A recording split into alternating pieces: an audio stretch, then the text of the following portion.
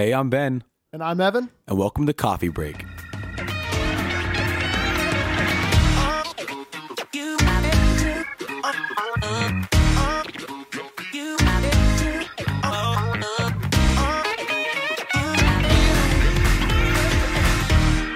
Welcome back to Coffee Break with our good friend Josh Braden. Hello. Hi. Well, it's good to actually have Josh back on a podcast ever since the ones we did this summer, which I'm sure not many people have actually listened to, but We'll leave those. We'll leave those in, in the past Yeah. and just focus on these right now. I don't really want to focus just on this the whole time, but as of when we're recording this, Ben and I have just finished up our final show of high school, our final proper performance that we'll be doing in high school. And so in this episode, we just kind of want to not really talk specifics about it, but really just be kind of general about theater and just reflect on it as we've just gotten done with the last one we'll do for a little bit. Yeah, and you just finished your second show, right? Yeah. Second Yep. show. Second show. You almost made me say Antigone. Antigone, and the one that we had done in fall was Pride and Prejudice. And You're a Good Man, Charlie Brown is coming up. And I'm going to be doing lights for that. Hey. Going to be doing Nice. all kinds of things. But they're sticking to the 6-person cast that is Oh, original. just the Wow. only, Yeah. just the 6. Sweet. So That would be different if we would. It would. I would actually have been very interested to do. Well, not that we could really do it that way in our setting, but I would have been interested to see something like that. Yeah, that would have been. Especially if, I don't know. Okay, now that's just, I don't know how I feel about that. Well, that's good to hear though that you're doing lights and everything, because over the last couple of years, I've really tried myself to get more involved in crew stuff, like doing set builds and doing I don't know, fly rail stuff and whatever running crew does and all those type of things. So getting the whole aspect of it's really, really cool for me. well, yeah, it's theater is much about more than the actors entirely, because it's all about the storytelling process. And if you've got the lighting wacky that skews the story in a certain way, or it's about how am I going to accomplish my objective, and how am I going to convey what this means to me to the audience. And also, I think people focus too much on the interaction between the audience and the actor. But I think a lot of times actors get caught up in the idea of performing, because that's what it is. You call it a performance. We're going to a performance of this show tonight, blah, blah, blah. A show even. Mm-hmm. But a lot of times it's easy as an actor to get caught up in that idea of performing rather than viewing it as work for yourself to convey an idea, to convey a person's story, a character's story. That character is only going to live for you. I mean, through you that night. So it's important for the actor to also think of it as work, Mm-hmm. and I think getting involved in all the other things helps you realize that, because everyone's doing their own work. Right. It's a team thing, which is something that I know all three of us have heard countless times in theater. Yeah. But of course, you can't have one without the other. You can't have actors without a crew. You can't have crew without actors. Of course. I think it's important for the actors to be the crew. Absolutely. Yes, we know that. We all three know this. Yeah. From Sound of Music. Although, we were legit the running crew, but we were also on the stage cast. for a little bit. We were in the cast, but we Yes. spent much more time moving set pieces than we did anything else in that show. Yeah, Right. Me and you stayed during Charlie Brown while we were one of the 6 characters for our rendition of Charlie Brown. We would be the ones who would stay for set builds, and we would paint everything, and sad enough, it is not surprising to me at this point. We were legit the only people, the only kids when we would go. Mm-hmm. It was- I mean, and I'll be honest, I didn't ever do that when I was a freshman and sophomore. Oh, gosh, I only no. ever did that as I've gotten older. And I would hope that some of after we're gone, if some of the underclassmen would hopefully kind of step into that and not pick up the slack really, but kind of see that role and kind of see how much both sides of it really go into making a For production. Because I think that what means so much more to me than, say, like a lead role or getting the last bow or getting like the most time on stages, like really like how you set an example for the people coming up, like behind you, the people that are younger than Definitely. you. And I've really tried to do that in the last couple of shows. And I think Ben and I, like with some of the underclassmen that we've known through directing things in our one act play and our and just the interactions we've had in our past show, I think we've done at least a pretty good amount of that, and I would hope so at least. Yeah. Yeah, for sure. I mean, it I think yeah, it is important, especially in a in a theater environment like CHA where you have the people coming in and the freshmen, and it's important to get that idea while you still have that kind of environment. Even in college for me, it's still the same thing. You've got people coming in that are new. And it's because when you get out in the real world, acting people aren't there to help you. You're It's there. it's there for real yourself. competition. Like Yeah. you're there to make your own living. And I'm not saying that there's not any chemistry between a troupe, or there's not any kind heartedness towards each other as actors, but it definitely is much less like it's figure yourself out for yourself. So yeah, it is important to kind of have that sort of and I think I honestly think the most important thing an actor can do is like have at least it doesn't have to be in the professional world, but at least in like a college setting or something like that, like at some point be involved in some sort of troupe. And I mean, CHA kind of has that, but you really have to like be with, you have to know the people that you're with when you're learning acting. Now, when you're doing it as a job, maybe not so much, but you're always learning as acting, even if you're doing it as a job. But when you are learning acting fundamentally, like I'm doing right now, it's incredibly important to have people who you know and trust, because acting is one of the most entirely vulnerable things that a person can do, because you're freely giving of yourself and your emotions and your body and and becoming another person, most of the time. There was something I heard one time, I can't remember who said this, but it was like a quote that has kind of stayed with me as I've continued to like perform more and just learn more things as I go. And that is like, people always talk about, oh, I'm playing this character, or I'm trying to become this person. But what I read once is like, if you think of it more as you're not playing a character, but this character is playing you. That's sure. That's something I've really tried. That's really resonated with me, and that I've really thought about sure. as I've gone more into it. Because I know you talked about like interactions with the audience and everything, but there's always going to be a part of you in every character you play. Oh, for sure. And there's always going to be stuff of your own personality and of your own, just the way you are and the way you Definitely.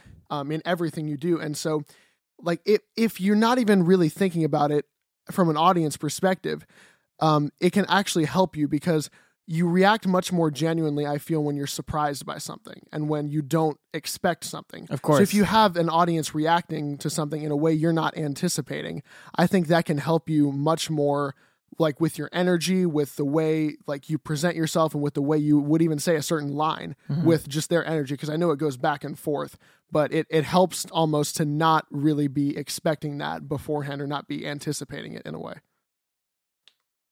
Yeah, I get that. I mean, I'm still kind of, I just started doing theater again. And I don't think I've ever been very serious into theater. I've done, middle school shows, blah, blah, blah, and no one wants to hear about that. But like, I've done shows before, and I don't think I've ever taken a role serious to the point where I have to think about doing certain acting decisions and acting techniques until this year. I mean, Crucible was rough. I legit signed up for the day before auditions just because I could have, just because I can. And I think going into that show, I didn't think about who my character was. I didn't care who my character was. I just I'm going to be on stage. I'll be a performer, blah, blah, blah. And Like it got to the point where our director Susan got mad at me because I was like, it just showed that I didn't really care, which kind of screwed me over in like some other aspects, which is when it comes to like the respect that I was given when I'm on stage and whatnot. But it was my fault because I didn't really care. But the more I grew and the more I saw what kind of actor, because I feel like you also when you get certain roles, you discover more of who you are. Absolutely. And more learning techniques you get, and what helps you and what doesn't help you, what helps you get into character and all that stuff. And it's just easy things. It's weird because you don't think about it. Like with me, it's weird to go from Charlie Brown to Javert. Yeah. It's weird to go from Linus to Javert. That's very weird for me. The thing, I know you mentioned The Crucible before. That was the show that kind of really started for me learning how to act seriously and learning how to really dive into a character and really understand the journey that a character goes on, because every character in any good work has a starting point and an ending point, and it's the actor's job to display that journey to the audience and to themselves, really. But for me, it was kind of the opposite. Well, I wasn't thinking about it from Charlie Brown to Les Mis, but because all of our characters in Charlie Brown were just kids and kind of frivolous and not really deep at all. The opposite of me and Flegel. Right. It's easy to get caught in a trap there, because if you think, like, and I know you're not saying this, but if you go into a show like Charlie Brown and say, well, Charlie Brown, this show it's based off of a comic book that was kind of a TV series for a little bit, and everyone loves Charlie Brown and he's funny and it's easy to completely disregard Charlie Brown's wants and needs and his the fact that he's just as much of a character as John Hale, yeah. It's actually interesting you bring. That was actually the next point I was getting to with Les Mis, because I, like, for anybody that didn't see it, I was Thénardier in Les Mis, who sings Master of the House, who is really the comic relief of the show. And I'll be completely honest with you, I don't think I've ever really said this publicly before, but when that cast list first came out, I did not want that role at all. And the reason I didn't want that role was because in my head, the way I thought of it was, oh, everybody knows Les Mis is this really sad, heartbreaking story with all these characters that go through these terrible things. And I wanted to be able to tell a heartbreaking story and to be a serious character. But the more I got into it, and exactly what you were talking about avoiding, Josh, a minute ago, was exactly what I was doing, was writing it off as, oh, this character is just comic relief. There's nothing you can do with this. Everybody else is going to be telling these amazing stories where I'm going to be stuck with nothing. But as I got into it more, the more I sort of realized this role is probably the greatest challenge I've ever been given, because it's so easy for an audience member and for anybody seeing the show to write this character off as, oh, he sings that funny song, or, oh, he made us laugh in that one scene. And to be able to take a character that everybody expects to have one thing and everybody can so easily just put aside, and to add depth and to add layers to that character. Yeah, I mean, and you look at his character, and the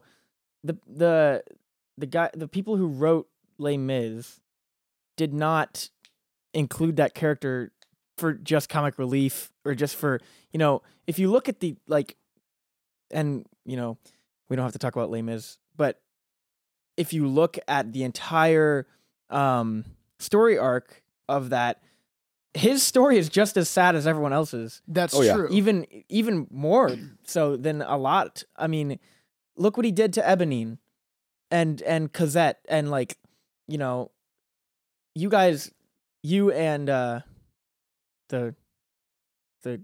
it's just Madame Thénardier. Oh, yeah, it's just Monsieur Thénardier and Madame Thénardier. Good old misogyny.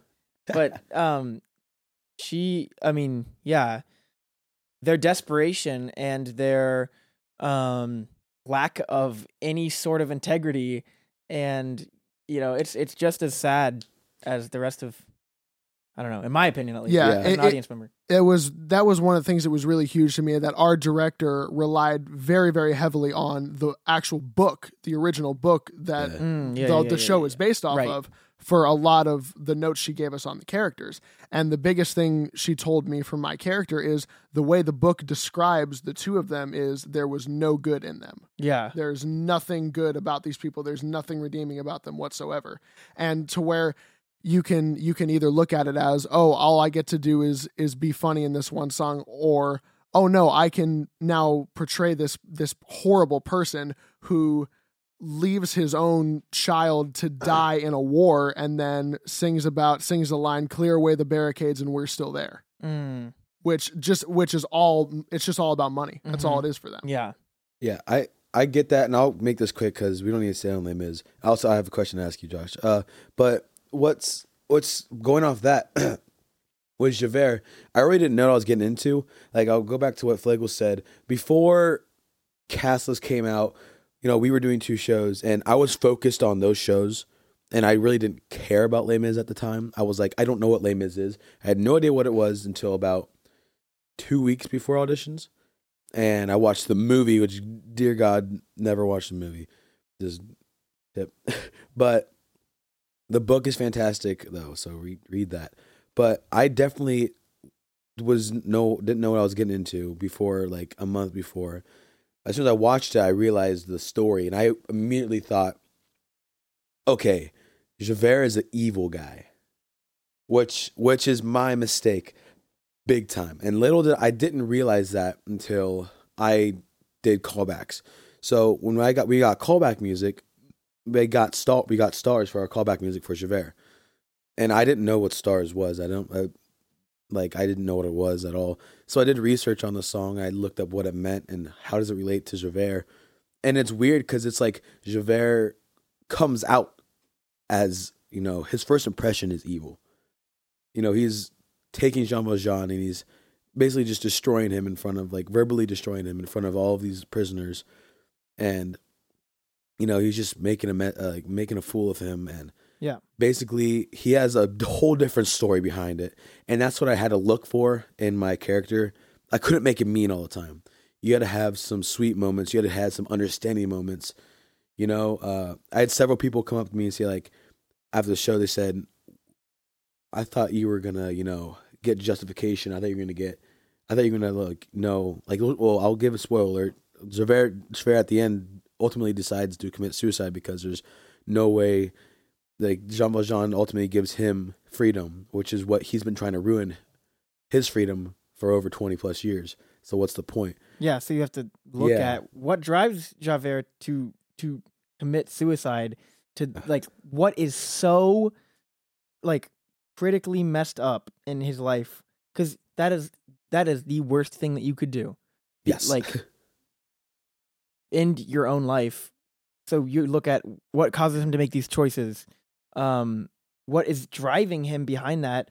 Because, and you made the correct choice in making like one of my directors calls it like the hot water choice, because you can make the choice of, let me be Javert in this scene and just spit on Jean Valjean and call him 24601 and get out of my face, or you can be Javert who is trying to maintain the law.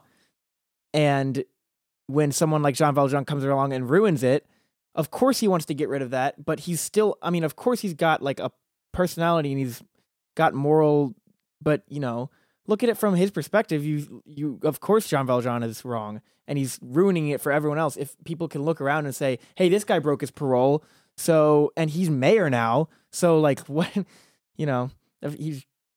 that would piss me off too. Oh yeah. And it sucks because something that the school edition that we did doesn't highlight is the confrontation between Jean Valjean and Javert. And those lyrics in that song are intense. They're so powerful because it talks about Javert's background, about how he was, the very last lyrics say, it's like, I was born in the gutters too. I was born with men like you. Basically, I am like you. You don't understand. I'm just like, how did you turn out to be a thief, why'd you turn to the life of crime when you could just be like me and follow the law? Like, you have no excuse to be doing that. And without having the confrontation in there, I had to find ways to interpret that into my singing, into my acting choices, which was a little difficult, but yeah, I got there. All right, let's switch from Les Mis. I have a question for you. So, going off to that, and I remember, I'm pretty sure I'm thinking about this correctly. John Proctor, what would you say is your favorite role first? I'm just going to ask that. Hardest role for you? I think the role that I've learned most from, probably is Haman, honestly, from Antigone, which I just, I think part of it is because I feel like I'm finally grasping at, like actually good acting now. I don't know if that makes sense, but like, I feel like I'm finally getting to a place where I can, instead of going on stage and pretending to be the character, I can go on stage and embody the character. Yeah. Because I feel like a lot of times people go on and say, like, I'm gonna pretend to be John Proctor, and hopefully I do it well. And then people are like, you pretended well, but you know, it's a lot deeper than that. And I feel like with Haman, I finally got somewhere to the point where I was actually wanting those things so badly that the reason I would get nervous to go on stage was not because, like, I finally felt a twinge of nervousness before each performance of Antigone, which I usually never have stage fright or anything like that.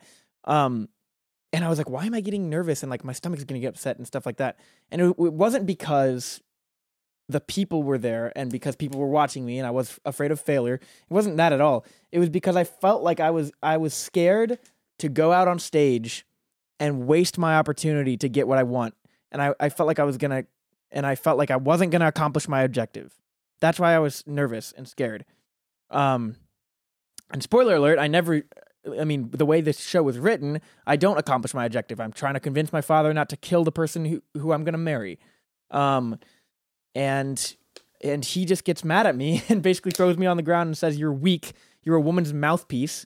And then, you know, I leave really angry and upset, obviously. But so I had to disregard the fact that I knew that, and I had to completely just like go on stage every night saying, I'm going to convince him. Mm-hmm. I'm going to win tonight. I'm sorry. No. I mean, what's up? You just reminded me of one of the things I wanted to talk about. Something I heard actually from a director at Case Western, which I went there. I actually auditioned for a theater scholarship there in November. And one of the things one of their directors gave us a little like workshop while we were there.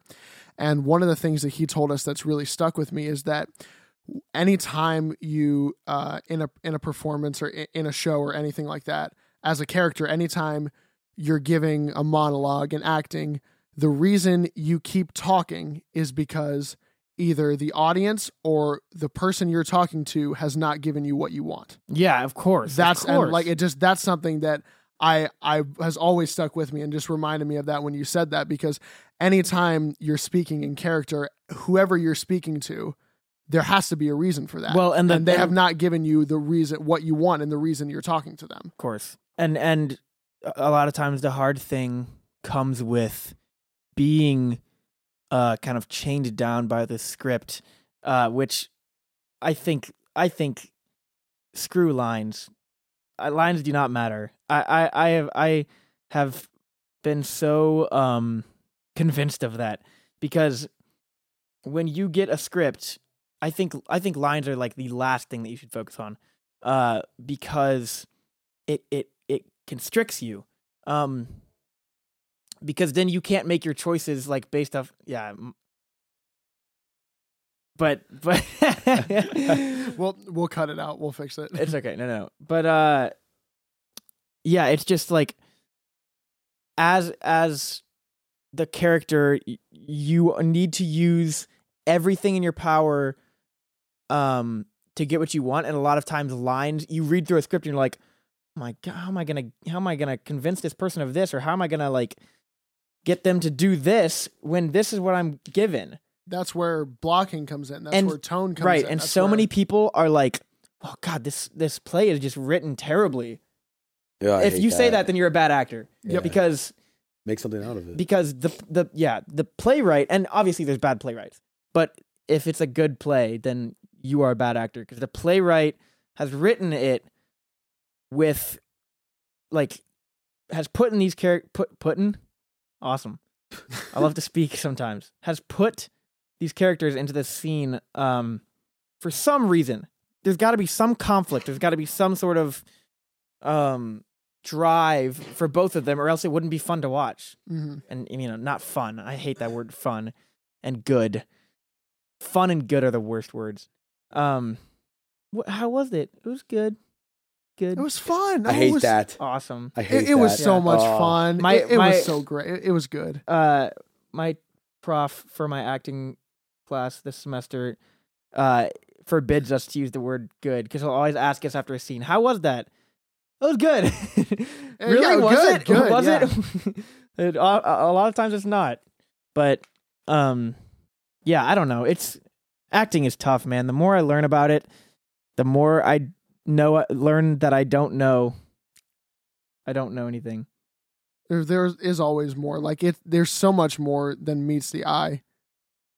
So we'll take a less serious, because I mean, it is good talk, but sometimes it is. Yeah, you got to get past acting it isn't, because sometime. the thing is, acting isn't just all. Don't talk to me today. Yeah, I'm in yeah. my character. Yeah. One of those things. I mean, the fun in acting is from the work that you do out of it. So it is fun, and as much as I hate that word, there is some sort it of is fun and good. there is some sort of gratification. Oh my, that is fun and good. Yeah.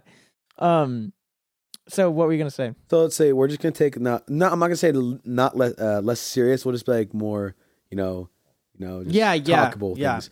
All right, I know I asked you what your favorite character was. Let's ask what was the most. We'll do fun. What was it? Fun and Okay, going off the theme. What was your most fun and good character you've ever played in the Most show? fun and good character that I've ever played. I mean, obviously Bottom was a huge delight. Sorry, out of context. What show is this from? Midsummer Night's Dream. Now, see, I don't know. Nick I don't- Bottom, yeah, he's a wonderful fellow. Bottom is a huge delight. Yeah, Yeah. Bottom is like, oh. I think most men would agree. Thinking that was good. No, it was I don't know. Yeah, that was super fun. He's basically actually pun intended. He makes an ass of himself in everything he does. So that was, I don't know if I'm allowed to say that, but You can, yeah. Fine. but it was that was fun, I guess, and good. Oh. Both of them. Well, that's good and fun. I mean, yeah. All right, Flago, what was yours? My most fun and good. Dear God. Dear God. Oh man. Fun and good, I would give it to Schroeder. If the fun and good award for me goes to Schroeder from Charlie Brown. Metal. Because Schroeder was one where I got to draw so much of my own self out for that character, and just like basically as a younger kid, which is really, it's just what all those characters are at a much younger age than us. But that one, he's very passionate about like music and about piano, and he just gets to like think everybody else is a blockhead that doesn't like appreciate things in the way he does. And so that was just a way to kind of take a little bit of that out of me and have that in just a fun and good younger kid. Well, that's really good. And that I sounds had a really lot of fun fun with also, it. yeah. Okay, this needs to stop. Okay, Ben, go I'll for give mine. I'm gonna have to say probably Joseph. The reason why I say that You played Joseph? is no, I was not Joseph, but in Joseph. Probably just because of the community that we had, and just because it was a fun time for all of us. It was a pretty good show too. It was pretty fun as well. Joseph and the good Technicolored Dreamcoat. The good fun Dreamcoat. And I'll tell you why it was fun, because I had like all my best friends around me. It was legit. We talked about this the other day. It was legit the men in different clothing on stage singing.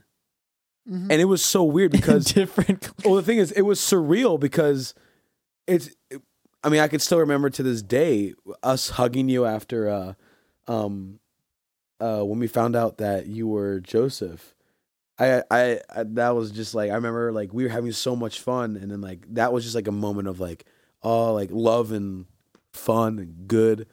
But the thing is, I had zero stress going into that show. I wouldn't say I had zero stress, but I had less stress than I have during any show personally, and because it was just I was just having fun. That's with what that was sweet. Oh, go ahead. That's what I literally cannot talk. That's what I was saying about the. It's so important to know the people in a learning environment, to know the people around you, because it makes it so much more. It makes it so. It just really makes it like a lot of a good A lot of a good time. A lot of a fun good time. Trying so hard to avoid those words after All right, well, publicly denouncing them. how about we just we'll go to the next question. Let's say favorite. No, don't do any favorites. I don't like favorites. All right, let's do hardest role you were given. Did That we was literally a struggle. Oh, I for gave you word. that. I gave you that. Just talked about that. We'll do No, don't do like any extreme. Just ask like story about this, or like any I don't know. any on stage oofs. On stage. Oh yeah. Like I'm talking like Pedrick. no. People are not going to know what that means. But Yeah, that doesn't. Oh, well, okay, you know what that means. Do you? No, I've It no means- idea. Mega mix. that- Colin jumped over Jason. that Humphrey means- said, that back means- in Kane in the future was up. Pedrick's family. it means you said a line of name wrong in a song. So like, get to the point, man. Yeah. So there was. I can think of some, but during Antigone recently, I had basically the way that Greek tragedies work is I'm so sorry. The dog is snoring Yeah. very loud. the way that Greek tragedies work is it's basically it doesn't have like a lot of characters on the stage at the same time. It's sort of like one character talks to one, another character talks to another, and so on and so on. So in Antigone, you see that in Oedipus, you see it in Antigone too. So Antigone, Creon is kind of the main character, and me and the guy who played Creon, a friend of mine, Cole Dennis, it was during a performance, and we both have these huge monologues that we say to each other, and then we have some dialogue. So it's like monologue, then dialogue. And Cole just completely dropped his monologue one night, and it was the most awkward thing, because when you have dialogue, at least someone can save you, or if there's someone on stage, you can have sort of like this way to at least save someone. But he completely drops it, and he's just like looking at me, and I don't know what to do. And he's like, "Son." And that's all he said. And I was like, "Oh no." Was this in a performance? Yeah, I can't remember if it was like during a rehearsal or a Son. performance. It was just so awful. Son, you're I did the good same and thing fun. though. I did the same thing. I said father. That's all you can say. Father. Yeah. But that was an oof. I know. You guys probably have some big oofs. Plenty. Yes. Yeah. Okay. Oh, this was this was probably, I think, back-to-back nights. This was one that was in Tech Week, and then one that was on opening night of The Crucible. And there's a scene where I, as Reverend Hale, am in the proctor's household, and there's this whole thing going down of people being arrested and warrants and everything. And Hale, at the very end, has this heart-wrenching monologue about how there's something terrible that's infecting the city of Salem, and everybody needs to rally together and to fight this, and everybody has to work for it. And so it was the first time I had ever gotten that monologue 100%, like remembered everything, did exactly the way I wanted to. And so I was like, okay, good. I got my monologue perfect, just how I wanted to. And instead of going out the door of the proctor's house, which we had built, which was set up, it's the way I entered, I walked straight off stage in a completely horizontal path through their wall and into nothingness. Into the trees, baby. And into the trees, right through the wall. That's still And a meme then- to this day. Which is, I still And It was I 'cause still of- hear about it to this day. Do you have a story? Because I have another one. Yeah. I About actually, if I can say one that happened the very next day, which I think was opening night of that show. As I was leaving for the first scene, we had these big trees that would fly in and for the outdoor scenes. As I'm leaving, taking set pieces off, all of a sudden you would hear a very, very loud thud from the stage right side, which was my entire left side leg and my arm walking straight into that tree. Oh, no. But That's oof. Quite a I thought couple. you were gonna mention Mr. Cider. oh That no, well was so that's your funny. story. That's your story. Well, yeah, I there was a night where I was talking to Flagel on stage, This is so funny. and I was supposed to ask Flagel if he wanted a drink when he came to visit me, because Mr. Hill was going all around town asking about the witches and stuff. And so I was flustered, and I was also not happy that he was visiting my house. Mhm. In character, of course. Proctor is just not having it. And so I sit down and I look up at him and I just say, "Would you like some Hale, Mr. Cider?" And instead of cider, Mr. Hale.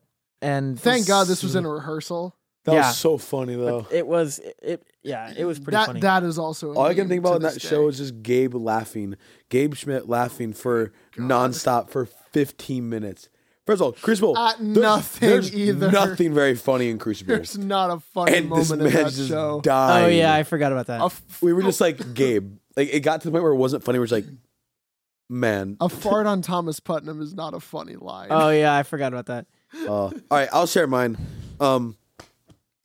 I've complained about this before because it's not my fault, but I'm still going to talk about it, and I still love this man very dearly. But Charlie Brown, you probably know how I'm going. Yeah. So we didn't have we had a track for Charlie Brown, and CHA usually doesn't have a track for shows. I don't. Well, yeah, we usually have a live orchestra, and for some reason we couldn't have a live orchestra for Charlie Brown. So we had a track, and the track was a little disgusting, if you ask me. A little ploopy and a little dink, dink, dink. Loopy? Ploopy.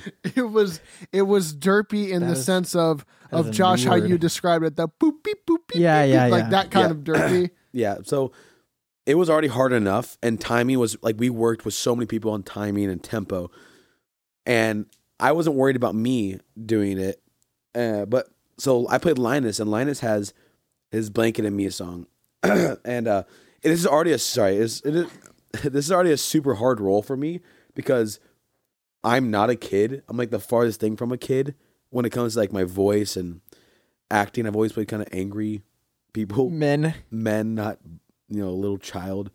Linus apparently the youngest too. He just doesn't look like me.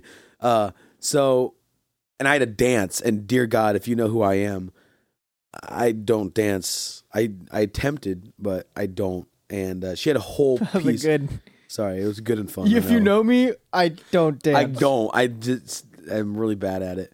Okay, so anyways, and Susan had this whole thing picked out for me, a whole choreo, and I had to learn all this, and there was stress on me doing that. When I finally got it down, Saturday night during, Charlie Brown. I'm sorry, I got something in my throat. Ben is S'mores. dying. It's the s'mores. After a show weekend, give me a break. So we had, Doug was running the sound, the music. You know, it's one of those spacebar things. And if you double click it, it will overplay tracks. So it'll play two at the same yeah, time. overlap. Oh, them, no. you're just hearing So- like this random Wall of sounds. Yeah. So there was an intro. My intro music was just played for a second, and then another song that immediately comes in, and it's my dance break, and I'm like, okay. In my head, I'm like, what do you do? I sat there, music cut out. I sang the first whole half of my song a cappella. That's amazing. It was, I was literally like soiling myself on stage. I'm sorry for that description, but well, you put on a good show of being a kid. Yep. yeah, that's gross. I mean, that's what they do. Isn't that what all kids do? That's why he has a blanket. Okay. To wipe He himself. wiped himself. Okay. All right. All right. So anyways, like I was up there like singing, and I'm like sweating so much. And that same show, I run and I get my blanket on the floor. And Carter will probably remember this. My mic popped out of the pack. So I'm there, first of all, almost crying because of my song. And I'm like fondling my butt. And there's poop all over your butt. All so at over this my point, blanket. and blanket. And I'm like He's about fixing to my dance mic. with it with all these little kids. Oh no. Yeah, And dude, I was so scared. And I got off stage. I didn't talk to anyone for like 10 minutes. I was in a pit of rage. But then after the show, I asked if people realized that if there was supposed to be music. They said, "Wait, there was music to that song? Like there's supposed to be music to this song?" I'm like, "Yeah." Like, "Oh, I didn't seem like there's supposed to be music." So it really wasn't an oof. It was an oof for me in the moment. Yeah, but you fixed it. Yeah, but still, dude. Well, here's a good question. I just thought of this. Do you have a memory of a good cover you made of somebody? Like anytime like somebody might have dropped a line and you could have like covered it or saved somebody. Yeah, I don't do that. I just let them suffer.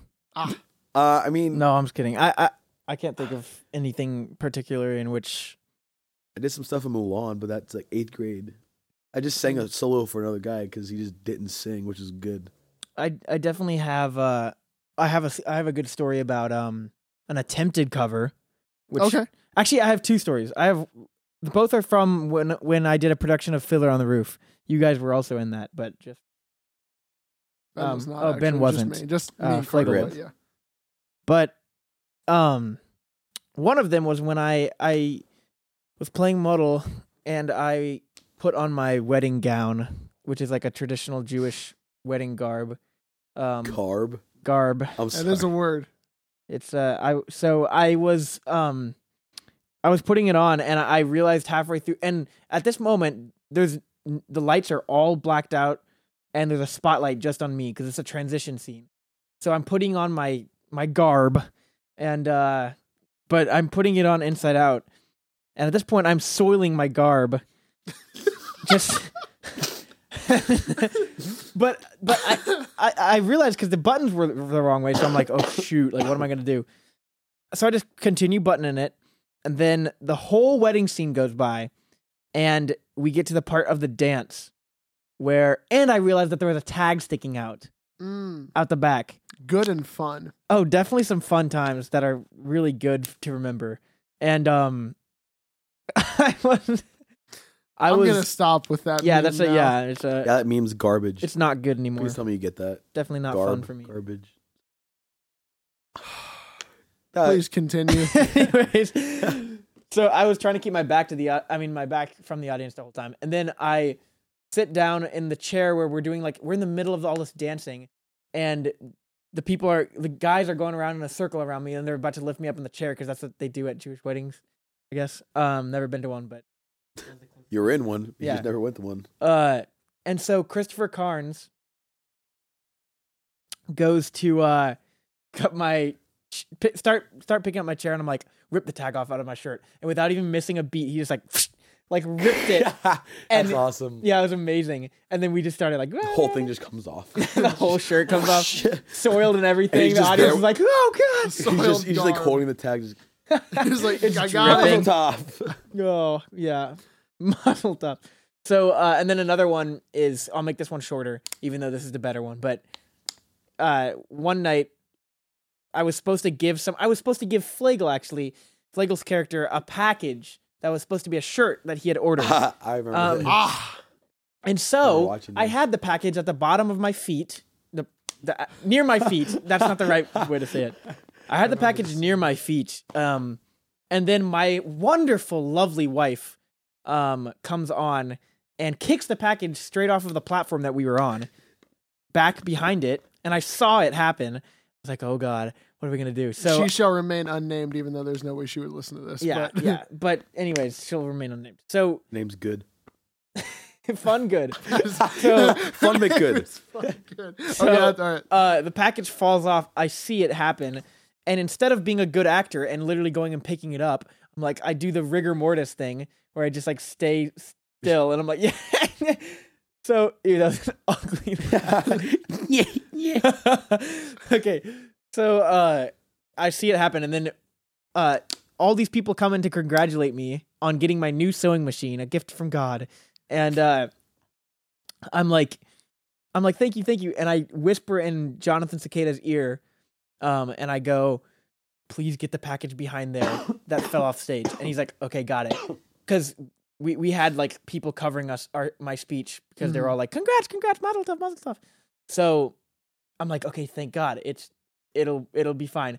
So Jonathan's like, I have another scene with Tevye, and I trust that the package is now at my feet. And so Flagel's character comes in and is like, oh, my shirt arrived, did it not? And I look down at my feet, there's nothing there. I'm like, oh no. And so I'm like, okay, it's gotta be, so I literally like pull up the unnamed actress's like skirt to look underneath that, like not in a creepy way. Oh no! Oh no! I just brushed. She was hiding it under there. No. I mean on the ground. Like I just brushed it aside to look on the ground. And it's not there either. And I'm like, where is it? And so I'm like, in desperation, I just grabbed this piece of cloth that was sitting on the sewing machine. It was literally like 7 inches long. And I just handed it to Flagel as a poor excuse for a shirt. And I'm like, here you go. That's what I get for being a Russian. Yeah, it's Russian. I came in that Russian accent. Oh yes, hello, Motol. I have come for this shirt. And it just looked like I really hated the Russian immigrants or something. Yeah. But were they immigrants? Yeah, they were, weren't they? Yeah. Am I being stupid? I don't know. Okay, whatever. No, Jews were the immigrants. Weren't they? Oh no. Okay, who cares? Okay, we're not going to spend any more time on this. Sorry. But yeah, so wow, that was a big distraction moment. So I hand him this like piece of cloth, which is a flimsy excuse for a shirt, and I'm like, what happened? And like a month later, when we were watching back the DVD, I had forgotten about it, and so I see the unnamed actress. Fun and good. She will not listen to this. There's no way. I see her kick off the package, and I'm like, what? I told Jonathan to get it. And I see Jonathan walk out of the shop after the scene that we had, bend down, pick it up, and then carry it out, just trotting along like this. Like off the stage. It was like it looked like he was doing like one of those little like sailor walk. It looked like that. Yeah, it was literally a sailor walk. Yeah, just off with the package under his arm, all happy, like smiling ear to ear. I did such a great thing for Josh right now. Yeah, and I was like we picked up the box, a whole new character. It was the funniest thing. Like looking back and seeing his little grin walking off stage. Yeah, it was terrible, but it was an attempted cover. And it ended in Russian discrimination. So, well, I accepted it as I normally would have, and as a Russian, I made do with it. I Fit guess like a glove. Right. I did say that. You did? Yeah, that was one of my lines. Oh. Fit like a glove. Okay, before we get too off track, I think we've gone pretty well over our usual time, so we'll call it right there. Thanks for doing this, Josh. Yeah. No problem. Always a lot good of fun. to have you back. Thanks for listening, everybody. We'll see you next time. See ya. Signing off.